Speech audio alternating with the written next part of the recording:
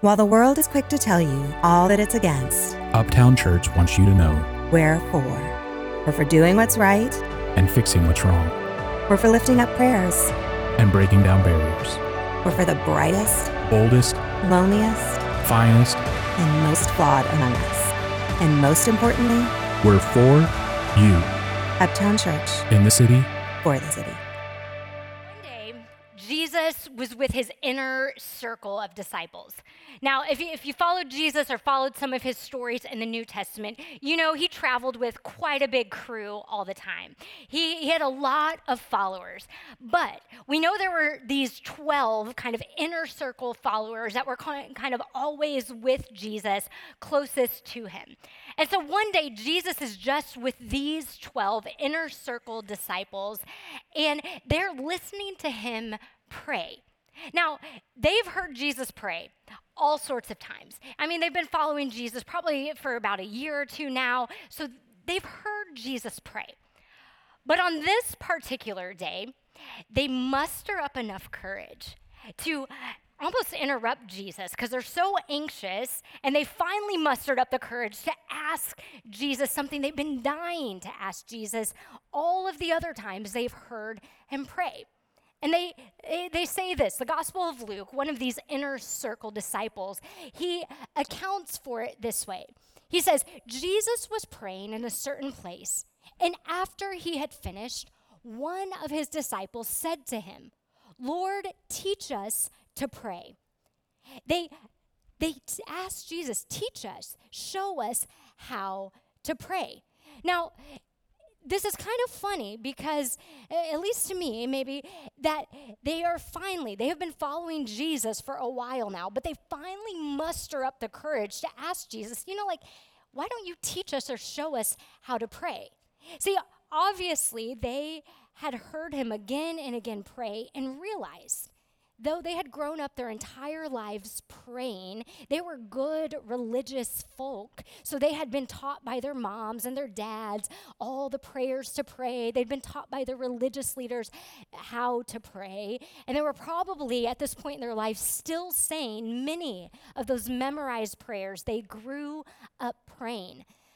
But they noticed over their time with Jesus that Jesus prayed differently.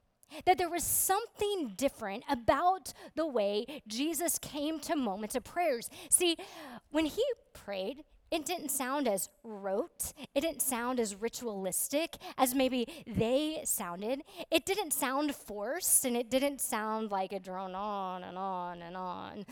And Jesus didn't seem real concerned with if he was kneeling or standing or what he was doing. It was more intimate. It was more personable. It felt like something was actually happening. So they asked Jesus, how do we pray? See, I think at this point, they started to think, maybe we're not doing it right. Maybe we're doing something wrong. And can you relate? Has anyone ever asked you in a group of people to pray? Like, I actually want to see your hands. Have you ever been put on the spot to pray? Okay, I am a pastor, so let me tell you, every family function, guess who prays? This chick. They're like, it's a professional hazard. And I pray literally for a living, and I still sometimes am like, I'm not ready for this. We panic. We too, like the disciples, sometimes have that feeling of, do I actually know how to pray? Am I doing it right? I mean, I'm sure they worried about, we wonder what exactly am I supposed to say? Do I go all King James version, like thou, thine, thouist, I don't know. Do I kneel? Can I sit? Can I stand? Hands? What in the heck do we do with our hands? It's like we know how to use our hands every other moment in every other area of life, but it comes to prayer and we're like, I don't know. We worry, we wonder, we panic when it comes to prayer, just like the disciples. But I think for you and I, it's a little bit more than just stylistic concerns that we bring to the table when it comes to how to pray. I don't think you and I are so worried if our voice goes up or down, or if we sound holy, or if we just talk in our normal voice. That's not really what is nagging at us when we wonder if we truly know how to pray. And I don't think that is what was nagging the disciples either. See, I think deep down inside, they were worried. They were worried that they weren't doing it right because they realized their prayers weren't getting answered. They were worried that if I don't know how to do it, and if I don't do it right, God won't answer my prayers. And how many of us can relate to that? Our prayers don't get answered. And we worry, maybe I'm not doing it right, and that's why God's not answering my prayers. I mean, let's be really honest here, like real honest. How many of our prayers actually get answered? How many of your prayers actually get answered? I mean, of course, like the little prayers, like your keys, turns out they're exactly where what? You left them in the freezer or wherever. We find our keys, but we were probably going to find our keys anyway, so that prayer got answered, right? When it comes to finding a parking spot, turns out you found a parking spot, amen. So did 100 other non-praying people, right? Or your team, they won. Woo, your prayers worked. Along with wearing dirty socks and that jersey you haven't washed all season. But they were probably going to win anyway. They were expected to win. And the times that they're not expected to win, well, they don't win. So like those prayers, yeah, they get answered, but they were kind of going to be solved, answered anyway.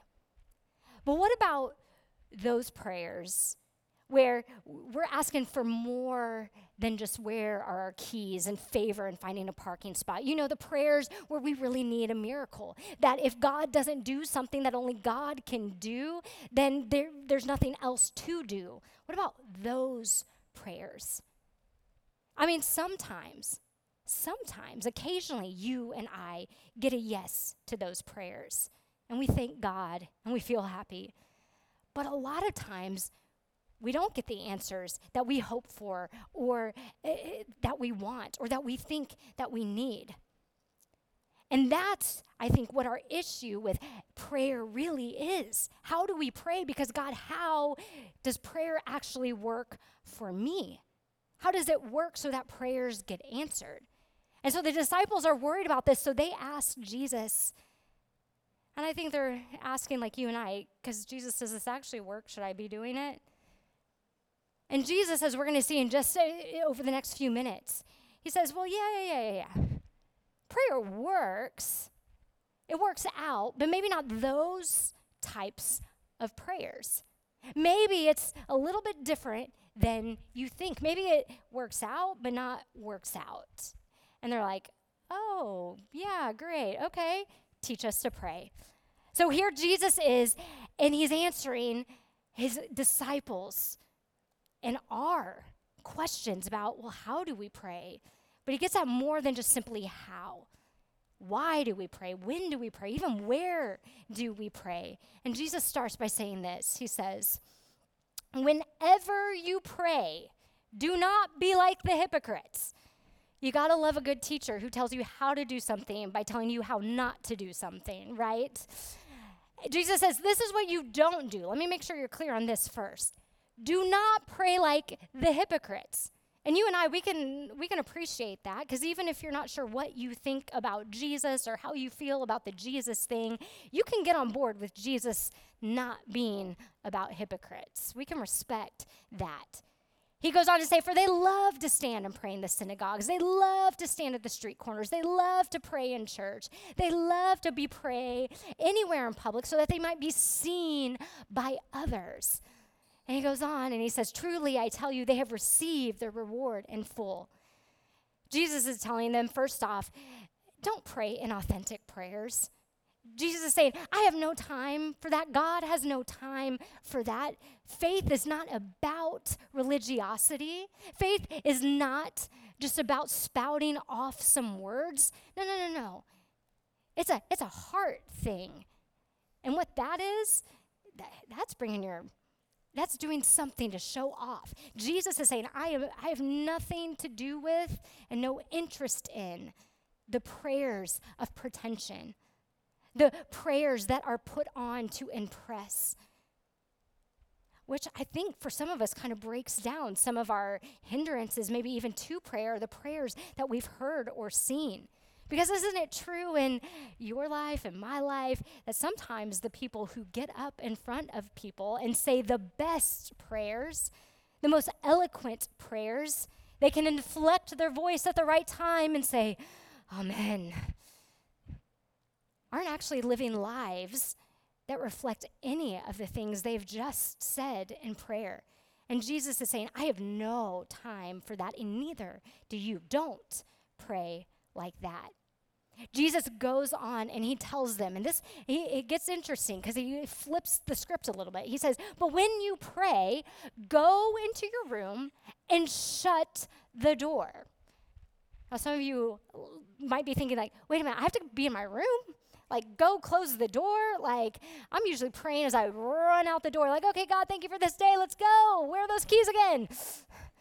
Or we're praying in our car on the way to work. Or some of you think, well, I grew up in church, and the only time I was ever told I could pray was in like a religious space. What do you mean? Jesus is saying, I've got to be by myself, shut the door. What is that about? Can't we just pray anywhere we want to? Jesus is saying something actually really important here. It is so much more about just the geography of where we're praying. Jesus is getting past that pretension that he just warned against. And he's saying, he goes on, he says, pray to your Father who is in secret. Then your Father who sees in secret will reward you. Jesus addresses God as Father. And he changes the whole dynamic for them in prayer in just that assumption.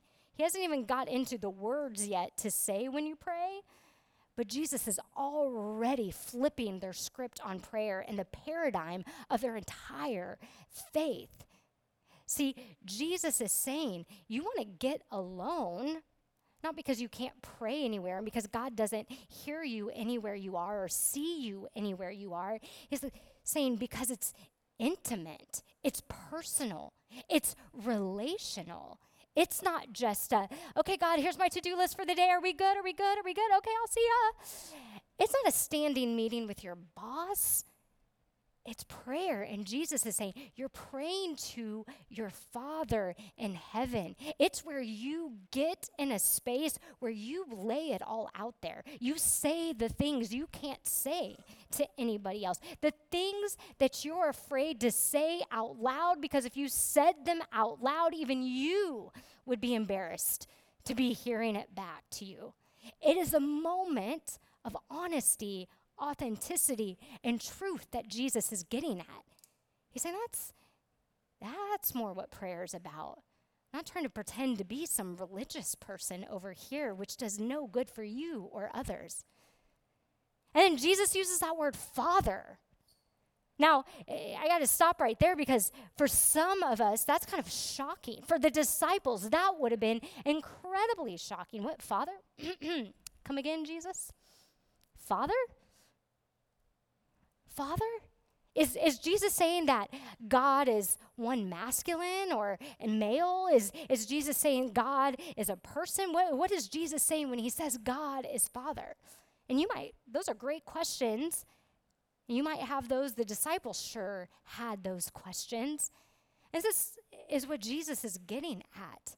He's changing their understanding of who God is. See, Jesus isn't saying God is male or that God is literally a person, because elsewhere Jesus says that God is spirit. The Apostle John, when he talks about God, he says God is love, that God is beyond us, that God is not bound simply in our human experience. But what Jesus is saying to us is that even though God is infinite, even though God transcends all of our understanding, we can't wrap our mind around God because God is not us. God is beyond us. God desires intimacy. Infinite, yet intimate. Infinite God of all, creator, ruler of the universe, but intimate, knows you by name, knows every hair on your head. He's talking about the relationship. He says that is what faith is about. And so when you pray, you're engaging in that dynamic, that relationship. It's personal. It's personal, not just business, it's personal.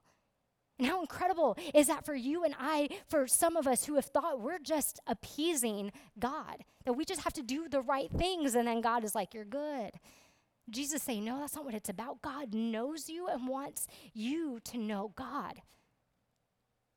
Now, you might struggle with the word father. Jesus is painting this parental, very highly relational image. For me, the image of a parent is very comforting. But for some of us, that's not the case. There's tension when we think of God as a father or a mother or like a parent, because maybe we didn't have a good experience with our own. But don't let the terminology, please don't let that trip you up, because God is not reducing God to that image. God is trying to stir within us a closeness, a familiarity, that God loves us and knows us in a way nobody else can, will, does. There's a trust, there's an authenticity, there's a peace in that Jesus wants us to pull. And so Jesus says, go into the room, get intimate, get close with the Father in heaven who wants to know you. Jesus goes on and he says a couple more things that we're going to look at. But this image that he gives them, before he goes on, he wants his disciples to know this, that when we stop to reflect alone, because we can't stop to reflect when we are running back and forth and praying on the way to work, on the way to finding our keys. He says, when we truly pause to stop and reflect on who God is, this loving God who is also the infinite creator, we gain a better understanding of who we are. It's recentering for our lives. All of a sudden, our small lives gain incredible significance, because your life is not significant. Your life is not valuable because of what you do, what you achieve, how much money you make, what you wear, who you hang out with, who likes you, who doesn't like you, who follows you, who doesn't follow you, who knows your name, and who doesn't care to. Your life is significant because God, the creator of your life, the one who knows all things, loves you. And Jesus is saying, no, in that moment, when you stop, you get still, you get alone, and you recognize that God wants to love you as a good and perfect parent loves a child, all of life then is filled with immense meaning. It's easy for us to lose in the day-to-day when we're just going back and forth. And that's this image that Jesus is painting for his disciples. He goes on and he says this. He gives them another not to do. He says, when you're praying, do not heap up empty phrases as the pagans do, for they think that they will be heard because of their many words. Basically, Jesus is saying there, don't get in there and babble to God. It's not about the words that you say. Again, it's not about the length of your prayers. It's not if the words are carefully crafted. That's not what's important in prayer. It's getting one-on-one and personal and relational with God. And he says, you don't have to worry about the words that you say, because your Father in heaven knows what you need before you even ask him. He says, here's the deal. If you struggle with what to say and how to pray and feel like you never have the right words, Jesus says it doesn't matter. It's inconsequential what you say. It's important, though, that you pray. And that's what he's saying, because God already knows you. God knows what you need. Which, if you're like me and you have any sort of like curiosity that drives you to question things, you think, wait a minute. Okay, God, that's great that you know what I need. So then why am I praying? Like, if we're good, if I just know you're my Father and I just kind of keep that in the back of my head all the time, I'll try to do that. Why do I even pray? Why do we pray if God knows already what we need? Anyone else ask that question? Yeah. Why pray, God, if you already know what we mean? And Jesus is going to lead them further. He says, you know, that whole Father thing has to do with that. He's like, there's more there. And he starts to get at, with his disciples, this. And he begins to actually teach them what to say when they pray. And we know this as the Lord's Prayer. We often say it here at every Sunday at Uptown Church. But he says, this then is how you should pray. Our Father in heaven, hallowed be your name. Your kingdom come, your will be done on earth as it is in heaven. Our Father in heaven, the one who sees us, the one who is infinite but desires intimacy. Holy is your name. That's simply what hallowed means. Holy is your name. And now, for some of us, we read those two things together, and I'm sure Jesus' disciples were like, okay, intimate God, but then hallowed be your name? Because holy, if that's what hallowed means, holy means to be set apart, unlike other things. And again, Jesus is helping them to reflect truly on who God is, the God who desires intimacy with us, but the God who is not us, who is beyond us. Because sometimes it's easy to get that's whose presence we come before in the space when we pray, the God of all things.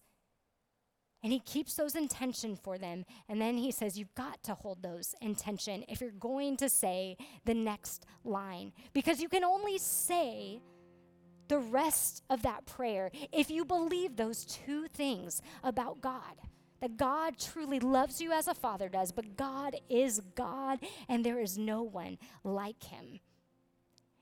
Your kingdom come, and your will be done on earth as it is in heaven. And here at this point, his disciples finally start to get it. Oh, this is why we pray.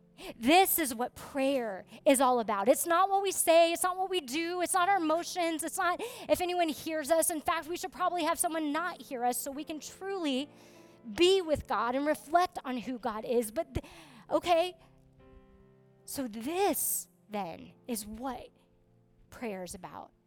And Jesus is probably sitting there nodding his head as he sees it register. Yes, yes, this is why we pray. It's not to get God on board with our agenda. Sometimes we've reduced prayer to that. That's why we pray as we're coming and going rather than get alone. We reduce it to informing God of our to-do list or what we need, as if God does not already know. We will inform him of our wishes and our needs and the wishes we have for other people and our hopes. And we kind of reduce things to this God being our cosmic vending machine. And Jesus is pulling them back in and saying, no. If that is it, God hears those prayers because God is so good. There's nothing you can do and nowhere you could go where God leaves you alone and forgets you. God hears any prayer you utter from your mouth. But Jesus says, but please don't miss this, because this is what it is all about. Recentering your life around who God is, because you find your meaning and purpose not in you, but in him. And praying, God, your kingdom come. It is not my kingdom. Though I have concerns about my life, though I have concerns about the well-being of my friends and family, first and foremost, it's about you, not me. I am willing to participate in this world. This is your world. You are the one who created all things and knows all things, and I am happy to participate in it. That's what Jesus is getting at. He's saying, remember who you are and whose you are. Prayer for us, friends, it is not to impose our will on God, but rather to surrender our will and our lives.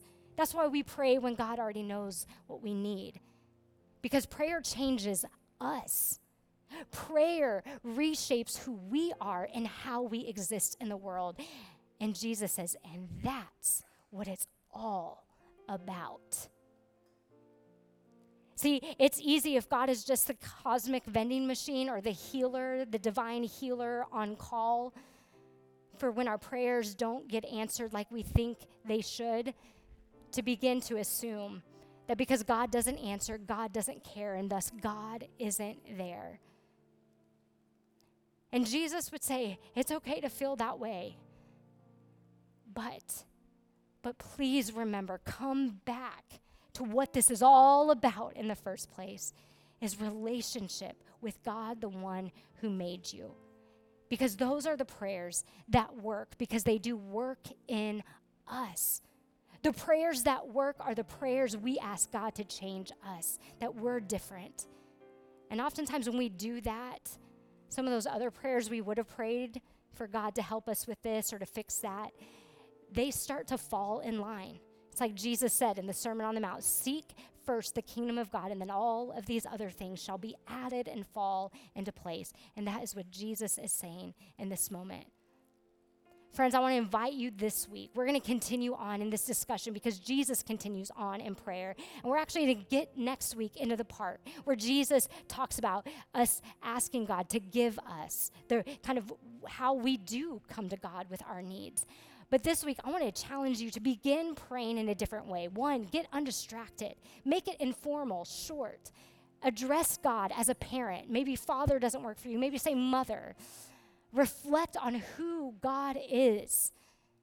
And then ask God, you know what, this week I'm going to ask, instead of doling out my requests, I'm going to ask for your will to be done, your kingdom come. That's what I want to participate in. That is what I'm here for. And start to see how God meets you there. Would you pray with me? Gracious and loving God, we give you thanks, Lord, that you meet us in prayer. God, that prayer is a moment in which we recenter our lives. That God, it is not just a useless conversation. It is not some ritual or practice, but it is a moment in which we remember who we are and whose we are. That we remember that, God, this is your world. That, God, you created it, you created us, and you desire goodness and peace and justice in it. And when we pray and align ourselves with your will, we find purpose and meaning and joy and peace.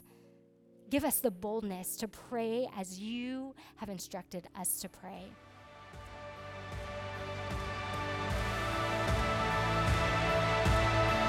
Thanks for listening today.